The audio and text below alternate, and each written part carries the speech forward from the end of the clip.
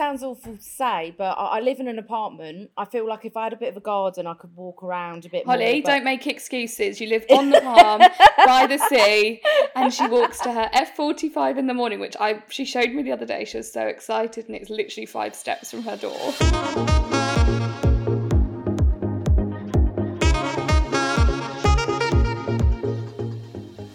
Welcome to Life and Laughter with Annie and Holly. Today we have an exciting guest who is joining us to discuss all things nutrition.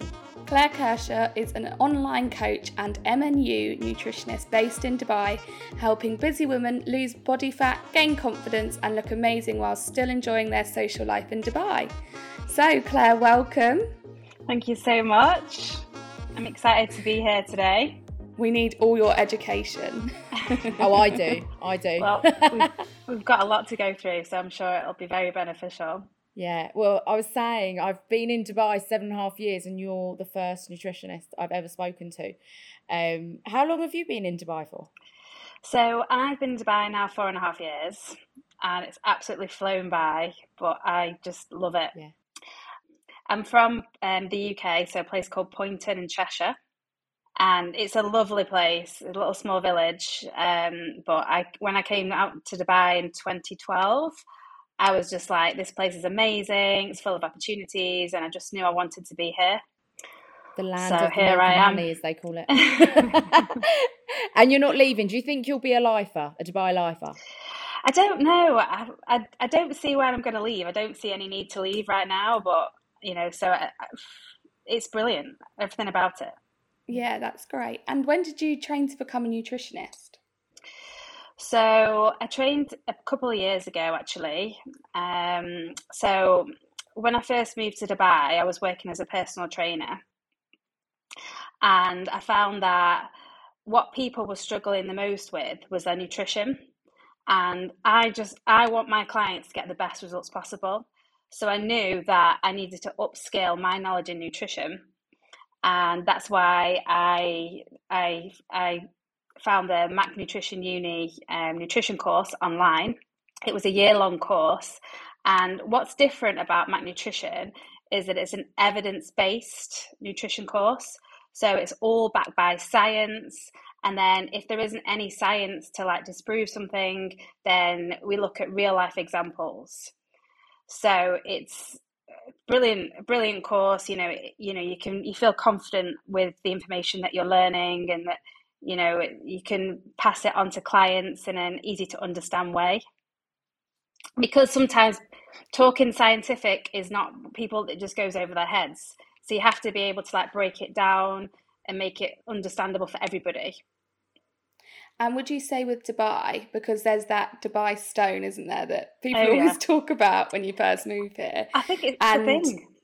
Yeah, it's a thing.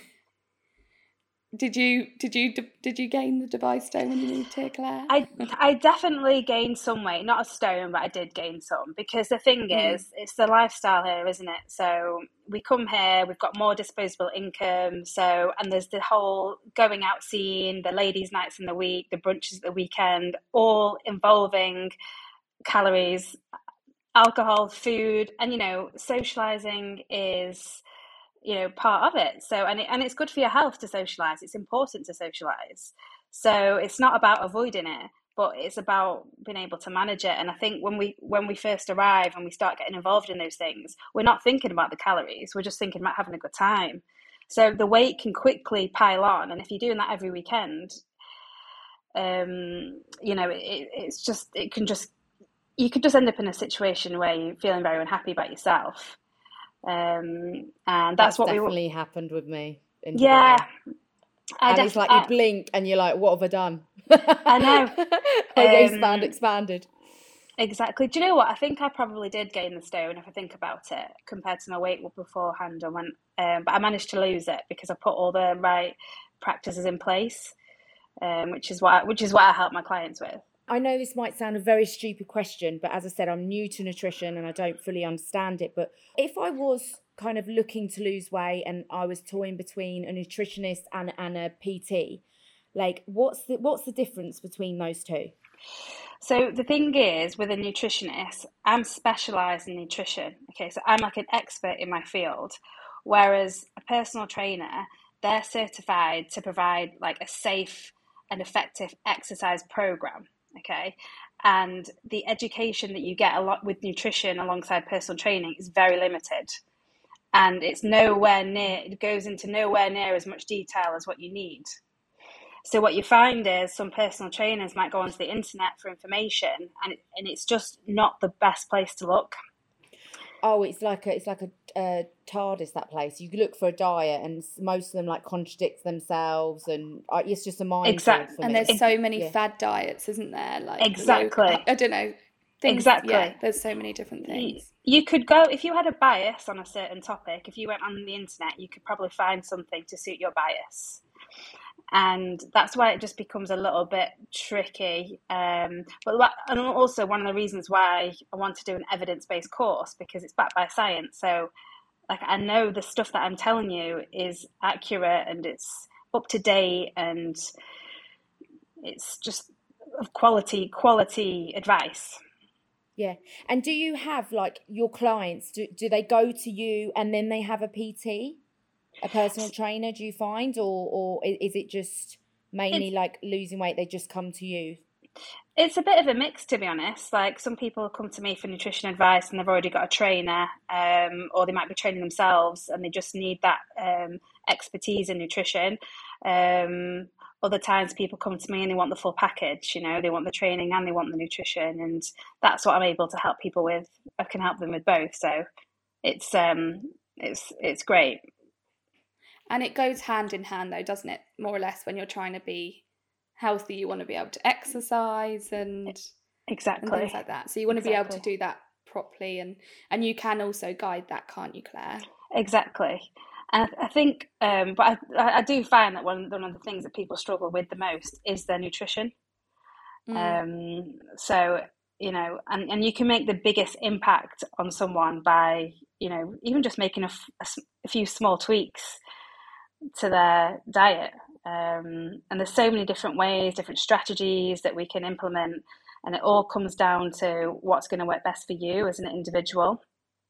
Your lifestyle, your preferences, and everyone's different. You know, the principle is always the same. You know, if you want to lose weight, it's about, you know, being in a calorie deficit, but then it's all the strategies that I can implement underneath that to get you to that goal. So there's not just one way, and one way doesn't suit everybody.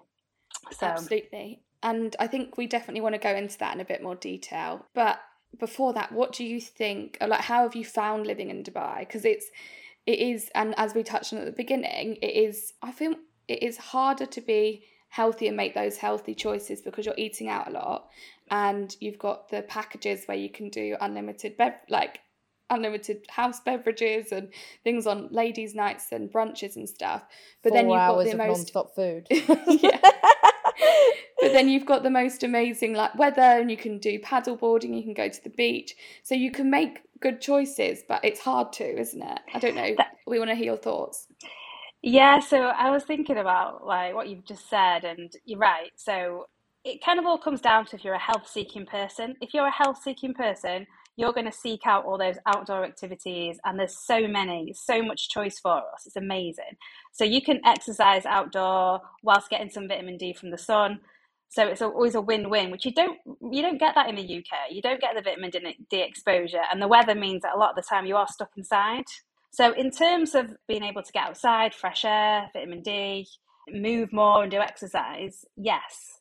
You know, there are those unhealthy kind of, would I say unhealthy, or there's more, some things are not as progressive as they are in the UK. So for example, in Dubai, if you're driving down Sheikh Zayed Road or most of the main roads, there's always signs for junk food, fast food, burgers, pizzas. And you don't actually see that advertised in the UK as much because I think there's some laws against it. So there is. It's kind I of read like, about this. There is certain places won't have McDonald's and things like that. Yeah.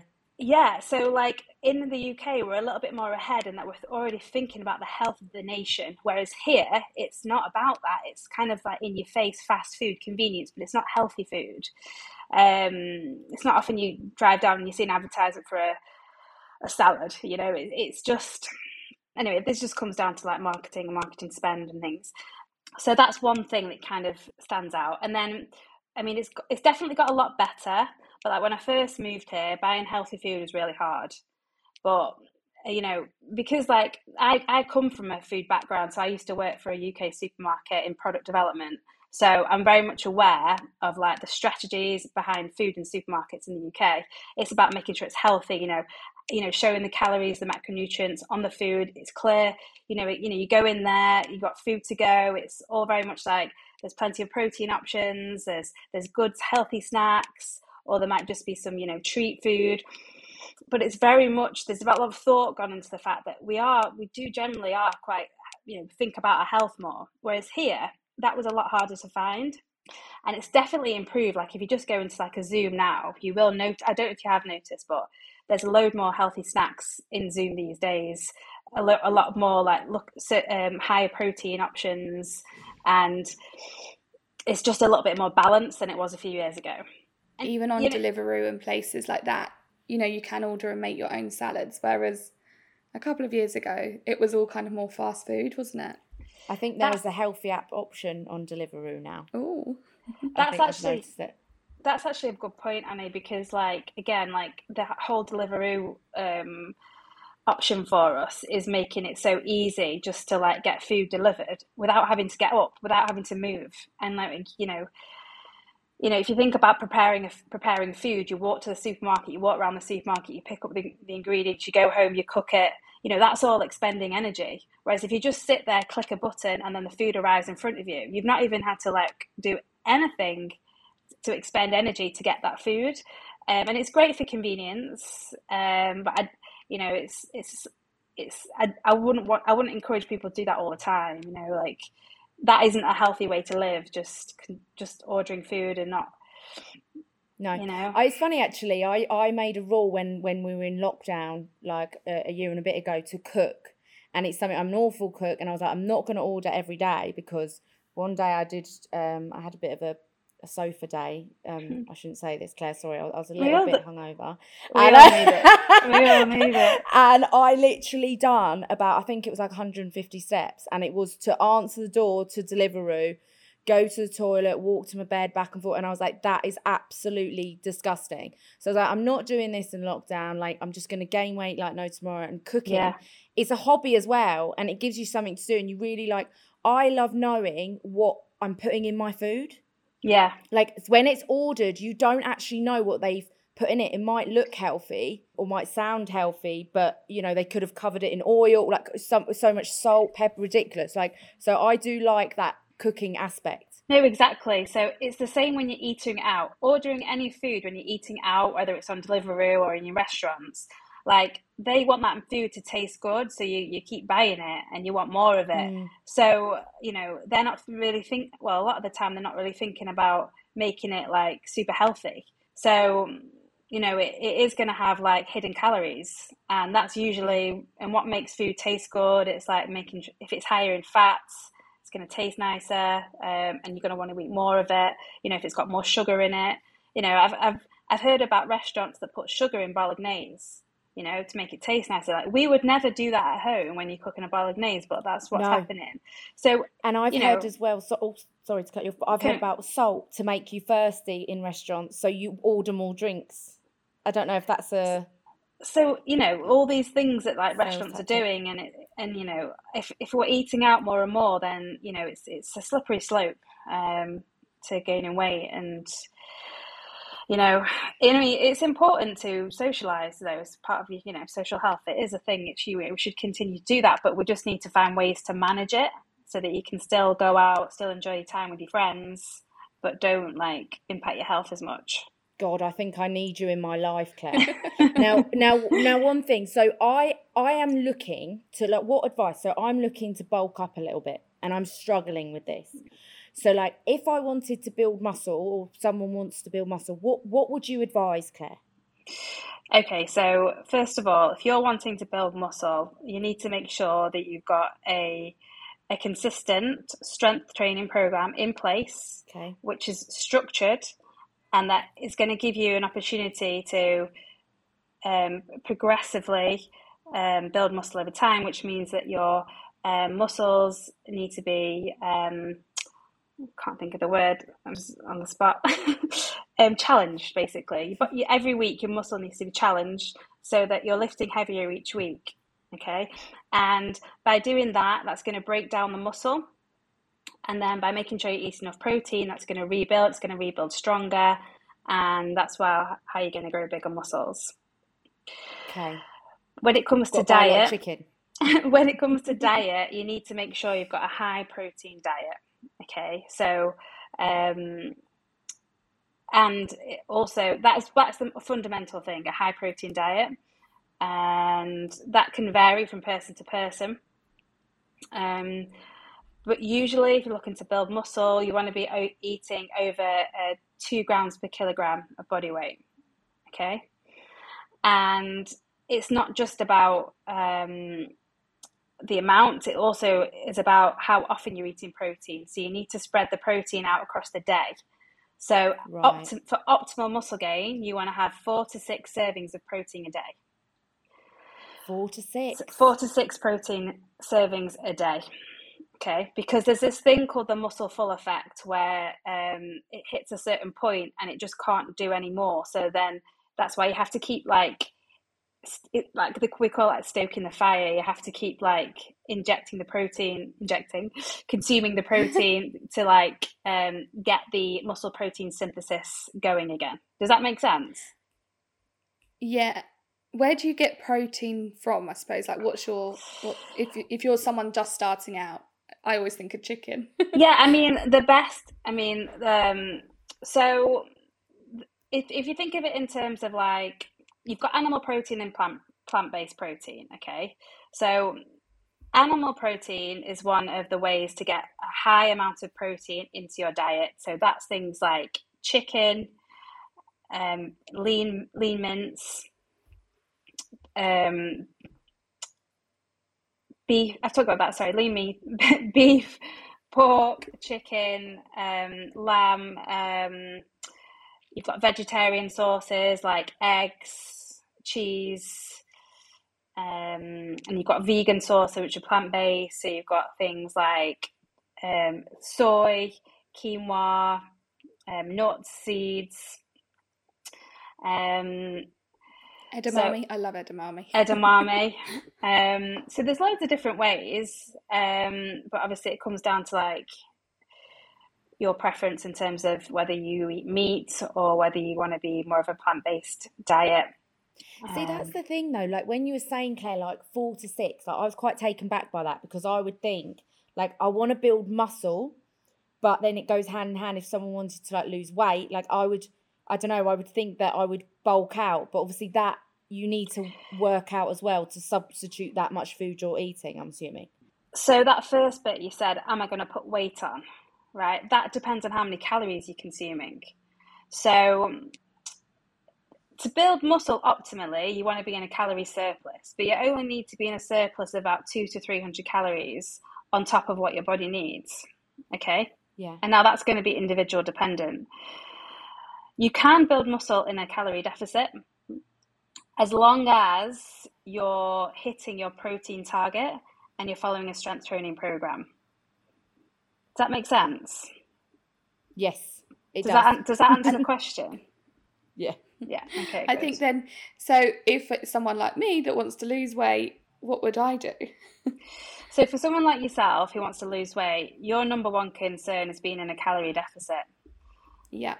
Okay. So, we'll come on to, what you need to do to make sure you are in a calorie deficit. But again, it's energy in has to be less than your energy out. So, okay. And then, sorry. So then it comes down to how to increase your energy expenditure. So what can we get you doing to make sure that you are burning more calories? So, can we get you moving more? What exercise can we get you doing that you enjoy doing that's going to, help, expend the energy? And then the other thing that's important for you as well would be to lift weights, because you want to lift weights to build muscle, because muscle is metabolically more active than fat, which means that it burns more calories. Does that make You've sense? got to lift weights to get dates, Annie. That's the truth. That's what my partner says to me every time I go out for the gym. Isn't it interesting? Because I feel like the whole lifting weights, there's the saga behind, if you lift weights, you're going to get really big and bulky. It's just not. It's crazy we think like that. No, I think it's for women. It's just not. It's just physiologically, it's just not possible because we've got more estrogen, progesterone as hormones, and what helps men get bulky muscles is testosterone. Like that is supporting their muscle growth. We have I think it's like 1/6 of the amount of testosterone that men have. So like it's really hard. It's really hard for us to bulk up. And like, as I say, like if you're in a calorie deficit, it's, you can build muscle, but it's, the optimal way to build muscle is being in a calorie surplus. And as I mentioned, it's only like 200 to 300 calories, Holly, on top of what you'd be needing. So yeah, I think the problem is I think it's just a misconception from women that it makes you bulky. It's awful that we think like that, isn't it? It's like you're saying, you need to know the science behind it because everything you think is just completely the opposite. Yeah, I think, and also when you look into it as well, like these women bodybuilders who do look more bulky, they're not just lifting weights, like they're doing other things, which is helping them, because as I mentioned about like the whole hormone balancing, they haven't got that testosterone. So what are they doing as extra to I'm not commenting what they do, but just they have to be doing something extra to build that muscle, They have a little help along the way, maybe. Yeah, it's not like not like it's obviously done on purpose to get them into that place. Yeah. And you've touched upon like calories a bit, obviously, like to Annie's point, like, if she wanted to lose weight, like how would you advise people to track calories? Because that is one thing. I remember my mum used to do Weight Watchers, and I still remember the little Weight Watchers book she used to go through and be like, oh, I can have this. It's only X amount of calories. And I was like, points. Weight Watchers was points. That's it. Sorry, points. And, even now, like you were touched upon, like with Tesco's, like the calories are screaming out at you. Like, how would you advise the easiest and simplest way to track calories? Because one thing I cannot stand is if I was to eat something, I have to log it in. Like, I don't have that I don't have the luxury of doing that throughout the day. There's actually loads of different ways to do this. You can track calories, like using different apps or keeping a food diary, for example. But it's not the only way. There's there's non-tracking methods, and there's when I have a consultation with someone, and I work out what their lifestyle is like, and we have a chat about it, and that's when we come up with the best strategy, which is going to work best for them. So if you're somebody that hasn't got the time to track calories, then there's so many different ways. Like one way could be you could implement a intermittent fasting strategy. So you almost you do a windowed eating approach. So you would say, for example, you skip breakfast and you just have lunch and dinner. That's creating a bit of a deficit because you're missing the calories that you'd normally eat at breakfast. So you're not tracking anything. You've literally just stopped having your breakfast and you've created that deficit. You carry on eating as you were doing normally. Now, the only downside to that is if the lunch and the dinner is more than your body needs, then I was going to say don't turn off on Shakeside Road to one of the fast food joints. So don't make that turning. You can do it by plate sizes. So you could look at smaller plate so this comes down to portion sizes. So not necessarily having to track food, but you're suddenly using a different size plate. So just automatically you're eating less because it's a smaller portion. Claire, can I just say, sorry, without even my partner we done this for a week and our stomachs actually shrank. It was the weirdest thing. It was because we actually moved apartment and we don't know what they done with our full size plates. So we started using side plates and I was like, this is ridiculous. But as stupid as it sounds, it was psychological. I was like, I'm actually full after a side plate of dinner. Like, it went up in height a little bit, but it worked. And that it's psychological, really isn't it? It's psychological because you think you're eating a big meal because it looks big on your small plate. Sometimes I say to clients as well, like, if you just stop snacking, right? Because your body goes through a rhythm where, it gets hungry at the same times a day. So you might just have to ride that wave of feeling hunger on that one day, and just where you don't have the snack. But then if you just wait 20 minutes, that feeling goes away. I don't know if you've ever done this before, if you've noticed, if you just ignore the feeling of hunger and then just like ride it out, it can go away. See, I've tried that when I'm sleeping. When you have you ever woken up and you're absolutely starving? And someone told me as well, have water. Are you actually dehydrated? Is that correct? You're not actually hungry. Do you know what the best thing to drink in that situation would actually be? Milk. Milk is the most hydrating drink. More hydrating than water. Amazing. Yeah. And what milk do you buy? Because I'm really confused. Do you buy the full fat? Do you buy the semi-skimmed? Like, what is the best one to like healthiest, would you say? Whole milk is the most hydrating. Obviously, skim, and it's full of health benefits. Skim milk has obviously got less fat in it, but I would recommend whole milk. There's, unless you were on a really strict calorie diet and we were trying to find ways to like reduce the calories, then maybe I'd suggest skim milk. But only, there's really not that much difference between skim milk and whole milk. But sometimes these calories count. And then, there's a lot of people that, choose plant-based milks these days, and that's fine as well. It comes down to personal preference. Yeah, I've gone to the coconut milk in my coffee now. I absolutely love that. It's like sugar, but not. Yeah, I used to love that Alpro almond and coconut milk, but then I've just gone back to drinking normal milk. But again, some people have they're lactose intolerant, so it's important for them to drink plant-based milk. And some people just prefer the taste of plant-based milks. Absolutely. The only reason I asked, you go into the supermarket now and you're so overwhelmed, it used to just be one or the other. When the milkman used to come, yeah. But now it's like a whole fridge. I'm like, I don't know what to buy. Like, milk is milk to me. But I've always had a phobia of milk. Really strange. Just adding that in there. It's even when I was like younger, if it touches, it makes me just go really funny. So I can't even have milk on my cereal. I hate it. And then, Claire, how do people calculate their calories? Obviously, you were touching on if someone was just listening to this and they thought, I would like to lose weight or gain weight. And you've talked about you've got to lose weight, you've got to be in a deficit. To gain weight, you've got to be in a surplus. So obviously, they could come and talk to you. But if they were just sitting at home and they thought, I'm interested in this, how do I calculate? Is there an easy way? Yeah, I'll tell you there is an easy way. But the way I do it for people is there's a number of different calculations you can do, and it's based on people's age, their sex, their height, their weight, and also can depend on your ethnicity. It could depend on your obesity rating. So those sort of factors affect how I would initially create someone's basal metabolic rate. Okay. And then I look into how much movement they're doing. So, how many steps they're doing on a daily basis. And then I'll look at their exercise across the week, like what their exercise schedule is like. Are they playing paddle tennis? Are they playing rugby? Are they playing hockey?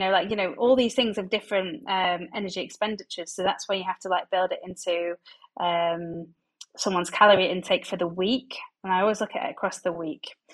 And then I'll base it on, okay, so what's somebody's goal, okay?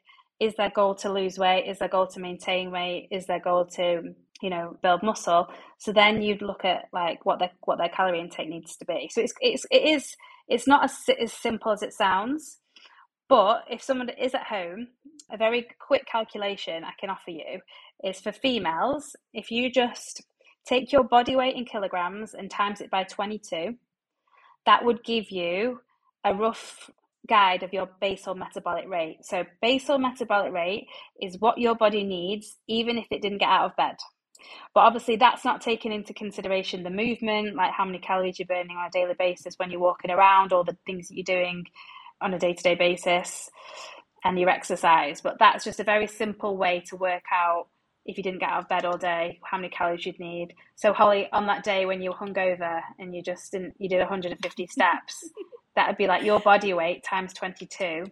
That would give you the amount of calories you can have for your takeaway. Oh my, well, I've gone way over because I've just calculated this whilst you were talking, and there's something wrong with my calculator because I eat double this. I think I know my problem. But then maybe, I don't know how much you're moving around, so, how much do you move that much? Yeah. No, I feel, well, it sounds awful to say, but I live in an apartment. I feel like if I had a bit of a garden, I could walk around a bit more. Holly, don't make excuses. You live on the farm, by the sea, and she walks to her F45 in the morning, which she showed me the other day. She was so excited, and it's literally 5 steps from her door. Amazing. That's my 150 steps. That's my exercise. I love the way you got your notebook out as well, Holly, just to write down the calculation. I'm loving this. It's like a new start to the year. Like I'm going to basically empty everything out the fridge and start again. That just to make a point as well, that calculation is for females. So there is another calculation for males. So males will be their body weight in kilograms times 24. But I think this podcast is for women anyway, isn't it? We do have some male listeners. No, we're diverse. We're diverse. We want everyone. Okay. We love everyone. Okay. That's great. Thank you. And then we also have like mothers and newborn mums that would be listening. Yeah. So I suppose what would be kind of like your top or some advice for newborn mothers that would be breastfeeding, for example? Okay, so when a mother's pregnant, I'm sure she'll have looked into like some nutritional advice. So the nutritional advice is the same for a woman who's pregnant, after she's had a baby, or even before conception, okay? Because that your nutritional and the way you live your life can affect an unborn baby even before conception. That's an important point to make. And the message for women is to have a balanced diet with plenty of variety. And when you are breastfeeding, okay, so it should be encouraged exclusively for the first 6 months. But again, it comes down to personal choice. So make sure that the mother's having this varied diet. She's making sure she's getting adequate iron, iodine, calcium, folic acid, and vitamin D. Now, if gradual weight loss for women who are breastfeeding is absolutely fine as well. You want to go for about 0.5 kg to 1 kg per week, and that's not going to affect the ability to breastfeed, and it won't affect the quality or the quantity of the milk. But it's not about suggesting women do fad diets, quick fixes, or crash diets. They never work, do they? They never ever work. It's like fast fashion, in and out. Like it just doesn't last. And in terms of the calorie intake for someone who's breastfeeding, the research shows they need an extra 600 calories on top of their daily requirements. Wow, that's interesting, isn't it? Yeah, that is interesting. Yeah, is that where the slogan comes? Not slogan, but the comment comes from. Like, I'm eating for 2, so that's your 2. Well, that's a complete nutritional myth because, like, when a woman's pregnant, for the first 6 months, she doesn't need any extra calories. She just needs to eat what her body needs. It's only in the last 3 months that she needs an extra 200 calories a day. That's all it is. The extra 200. So she doesn't need to eat for 2. It's just, and 200 calories, that's like a couple of slices of toast. So everything I know is just wrong, basically, Claire. You've proven so far on this podcast. It sounds awful. Oh, I will tell you one fact, and I know it sounds ridiculous when you're talking about milk and breastfeeding. Yeah. I did read that the closest, like, tasting thing to breast milk is vanilla. Yeah. I don't know if you... And that's why it's a real home comfort for us, and that's why it's, like, one of the most favourite, like... scents like candles people love because it's like a home feeling, and then also like vanilla ice cream's the top selling flavour and stuff like that. Wow. Look at me trying to know my stuff about food. Also, how weird is it that we love the taste of breast milk then, like throughout our adult life? That will get us a vanilla ice cream. Oh God, it'll put everyone off now. There's a few things as well I want to add on the breastfeeding thing, because there's a lot of foods that women are told while they're pregnant that they're not allowed to eat. So when they're breastfeeding, they can go back to eating those foods. So things like they're told to avoid soft cheeses, pate, raw meats, and they can go back to eating those. But they still have to limit oily fish to no more than twice a week. And in terms of drinks, this is important. So they need to make sure that they're like keeping themselves hydrated. So drinking like plenty of water, milk, and they can have a small amount of fruit juice as well. Other pointers to know is that alcohol passes through the breast milk to the baby. So you want to limit alcohol to 1 or 2 units once or twice a week, and avoid drinking alcohol at least 2 hours before breastfeeding. And finally, caffeine can also pass through the breast milk, and that may cause the baby to become unsettled. So the advice is to avoid or limit coffee, teas, or anything containing caffeine. So now I know why I see a hyperactive child and a very naughty child. She's had a Starbucks. She's had a Starbucks this morning. But I must admit, I think you've made a lot of women happy, because I always thought that, especially fish, like, just to clarify, could they have sushi? Oily fish, you said. When they've had the baby, when they're breastfeeding. Breastfeeding. Breastfeeding, they can still have fish, but they just the advice is to limit it to 1 to 2 times a week. So that's like salmon, sardines, fresh tuna, mackerel, and they can eat raw meat when they're because the advice when they're pregnant is to not eat raw meats. Okay, but it's okay when they're breastfeeding. And that's why people pump and dump, isn't it, when they're going out for a drink? They like pump their breast milk so then they can drink loads. Exactly. Pump and dump, that's awful, isn't it? But the coffee thing's really interesting, because I never knew about the coffee stuff. And I wonder whether, I'm sure new mums have done their research, but I think that would be really beneficial for anyone that is, trying to conceive, or newborn mums, or people that are pregnant and newborn mums, mothers. But you can have decaf, can't you? Yeah, I mean, that's like got a very, very tiny amount of caffeine in it anyway. So, but again, substitute, because giving up coffee is hard. The advice is avoid or limit. So decaf would be limiting it, right? And I guess you have to see how your baby reacts to it. Does your baby become unsettled? And you had a coffee that morning, then you breastfed it. I don't know. You'd have to just see how it goes. Oh my God! It's like give your child like ADHD or something. Now I have to ask. So this is one thing I'm not educated enough in, because I try to do my bit and I take vitamins. Yeah. I've tried so many different vitamins. I'm a sucker for when I go to Holland Barrett back home in the UK, especially when they have that buy 2 get 1 for £1, or I think it was like 1p. That's it, 1p deal. And I am a sucker for it. I even used to take those gummy bears, which made your hair. It was meant to make your hair grow, but basically it made my hair grow everywhere else apart from on my hair.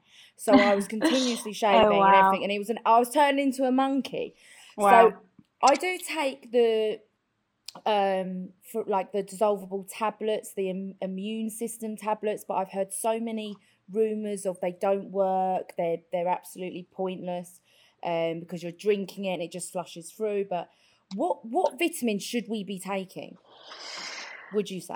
This is a really good topic, to be honest, because like the supplement industry is huge, and it all comes down to like marketing, doesn't it? So you feel like you just talked about that Holland and Barrett deal, so you feel like you should get it because you're getting a good deal.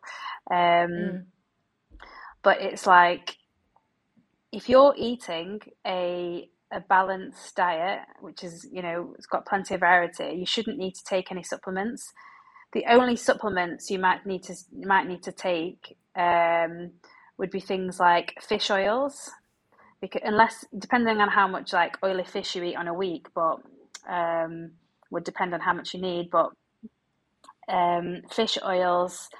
Is that cod liver oil? Sorry if that's a stupid question. Like a cod liver oil tablet, like those ones that stink. No, it's fish oils containing omega-3, and you need to make sure they have EPA and DHA. The tablet contains those two things, and this is really important for general health. It's important for like reducing inflammation.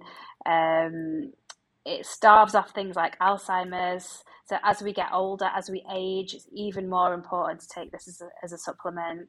And then also as well, it may increase strength and size gains. So it's got like an additional benefit, and some studies show it helps with fat loss as well.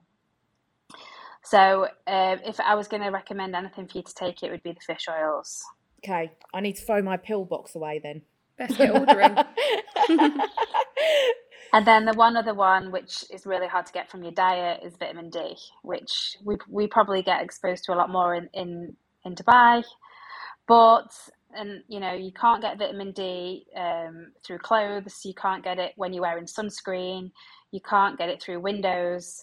So there's a lot of like factors that actually affect your absorption of vitamin D.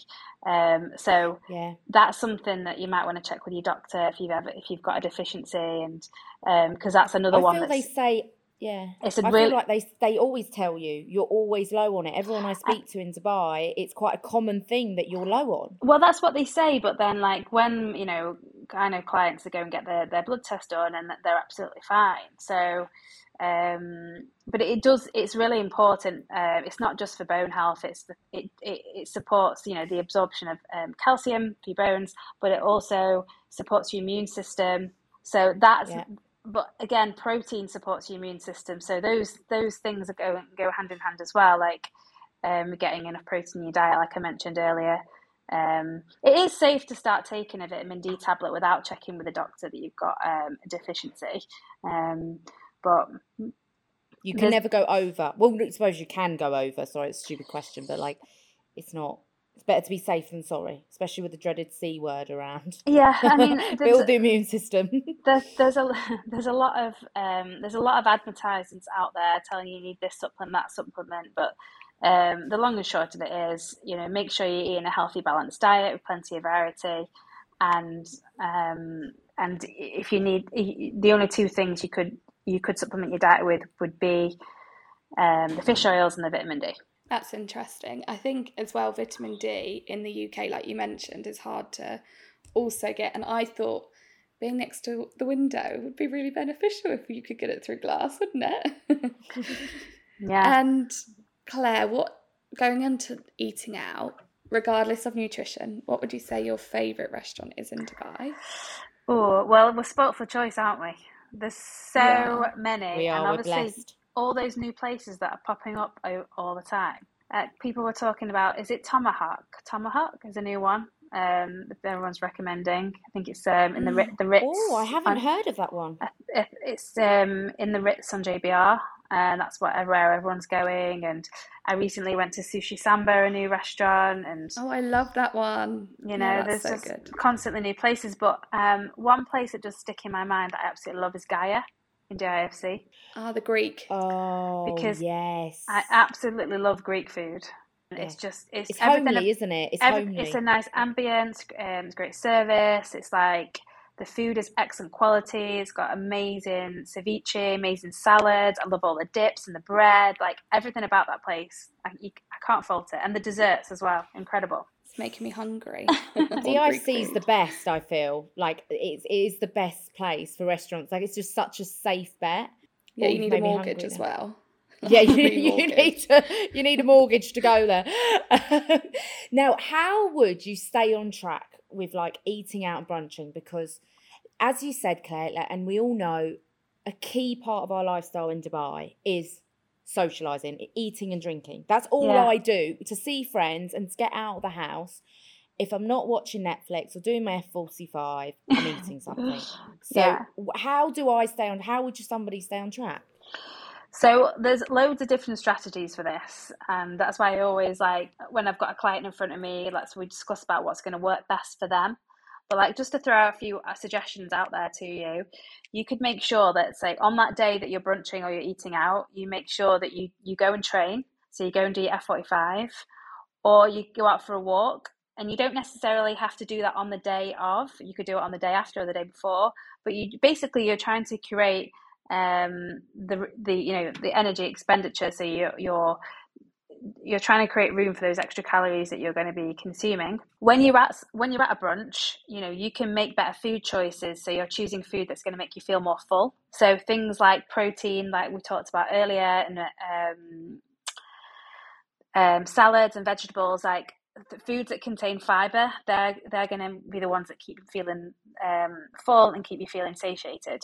And then there's, be aware of how many drinks you're consuming, and you can opt for like more of the low calorie alcoholic drinks, like picking things like spirits and 0 calorie mixers, by like doing a vodka and soda. Exactly. That's meant to be a very hydrating but naughty drink. Exactly. And then, and make it tasty with some like light fresh lime. And, if you think about that, that's going to be less than 100 calories a drink. And then you could go to that brunch saying, okay, my maximum, I'm going to have like, I don't know, 3 to 5 drinks. And then you know that, you're just using 300 to 500 calories on alcohol. And I've heard that, like, as well, like when the worst thing to do is go to a restaurant absolutely starving. And I've done this myself, because I end up ordering a starter, a main, and I'll just over order, and it'll be absolutely enjoyable but disgusting at the same time. Like, would you say, like, looking at a menu before you go to the restaurant and be prepared, like that's another strategy that I recommend to people. Yeah, definitely going in there beforehand, know what you're going to eat, like using what I mentioned about the protein, like having plenty of vegetables, and because the key things that you need to eat, because otherwise when you get there you could be tempted. And if you are trying to watch what you're eating, then, and you are in, like, it's just the best way to keep on track of it. Holly's really loving this one, aren't you? You're really learning loads. Go on, ask your question. No, I was just saying, because it's the catch-22, because I actually love if I go out for brunch or something like that, I love the food being brought to me. Like, because I feel that if I was to go to a buffet for lunch, I won't pick well, and I always end up picking up the most randomest things. Like, I have a bit of roast dinner with a bit of sushi on the side. Yeah, doesn't make sense. Yeah, like, but then I feel that, well, if you're sitting there and it's put in front of you, you are going to eat, but I don't know, you do also overeat. It's a chicken and egg scenario. A buffet is like, just don't forget to eat the chicken. A buffet is one of the worst places to go if you're trying to like watch your calories. And it is, let's be honest, you've just got so much choice, and you've got to have really strong willpower to like make those healthy choices. And then if you throw some alcohol in there, then you next minute you've tucking into the dessert menu, dessert buffet, and it gets a bit crazy. It gets a bit crazy. Yeah. So you can go to those brunches where you do have a sit down meal and it is put down in front of you, and but as I mentioned, there's like so many different strategies you can do, and sometimes, like, you could always cut back on your calories the following day. Say you did overeat at that brunch, well, just cut back the following day. Or maybe you can't cut back the following day, but maybe you could cut back in the week. You have to just try and think about your calories across the week rather than that just that one day. Okay. God, I'm going to a wedding this weekend. I need to start starving myself now. It is so depressing that there's calories in alcohol, isn't it? Like, you wouldn't sit there and eat loads of burgers, but you would sit there and drink loads of wine. No, I always say this, like, to people, like, you wouldn't sit there and eat like 5 Mars bars in one go, like, but like, the calories in a Mars bar is like similar to what's in like a pint or a cider. But a lot of people just sit there and drink 5 pints or whatever. It's the same thing. It's like, oh, I'm going to start looking at things as sweets now. Like, what's a Kit Kat? What's a Malteser? Pina Colada's a Bounty. I'd rather eat those calories than drink it, to be honest. Yeah, me too. Go after my own heart. It does feel like you're wasting calories when you're thinking that you're drinking it and you're not getting any nutrition or eating it. Exactly. It's not going to fill you up. It's not benefiting you. It's just making you make bad choices in life and embarrassing drunk stories. How much water do you think we should, how much water would you recommend that we drink? I know in Dubai would be a lot more different to being in the UK, but for both the listeners, what's the kind of recommended? So this is completely individual dependent, because like everyone has, like, as you mentioned, like different temperatures, different climates, how much exercise are you doing, how much do you sweat? We all sweat differently.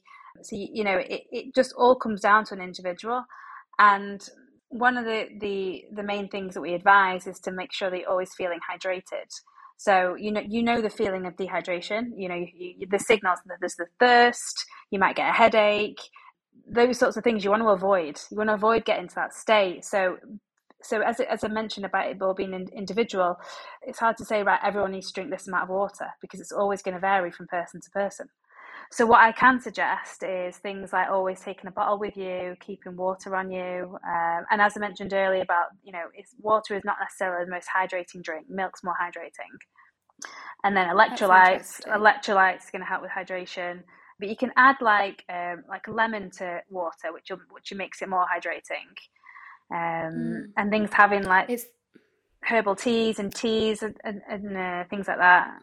While I've been in the UK for the past week, I found I'm not drinking as much water as I would have been in Dubai. It's funny, like how I think in Dubai you kind of have like visually, don't you? You see bottles of water, you see the water dispensers, whereas here I've even noticed it with my family, and I'm thinking, you don't really drink much water. They get it all through their teas and coffees. Well, that's the thing as well. Don't forget the tap. Don't forget they're getting plenty. You get water as well in the fruit and the vegetables that you're eating. If you have soups, if you have stews, in teas, from milk. So you are getting a lot of liquid and water from those things.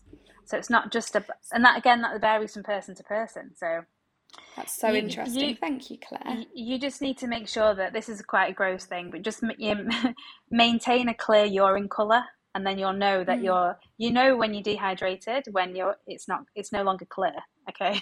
Yeah, like the morning after you've done a brunch. Exactly. And you're so dehydrated. As well. Your lips as well. I always know by my lips they're chapped, dry, and like I'm constantly putting on like lip balm. If you're feeling tired, losing concentration, that can also be signs that you're not drinking enough water.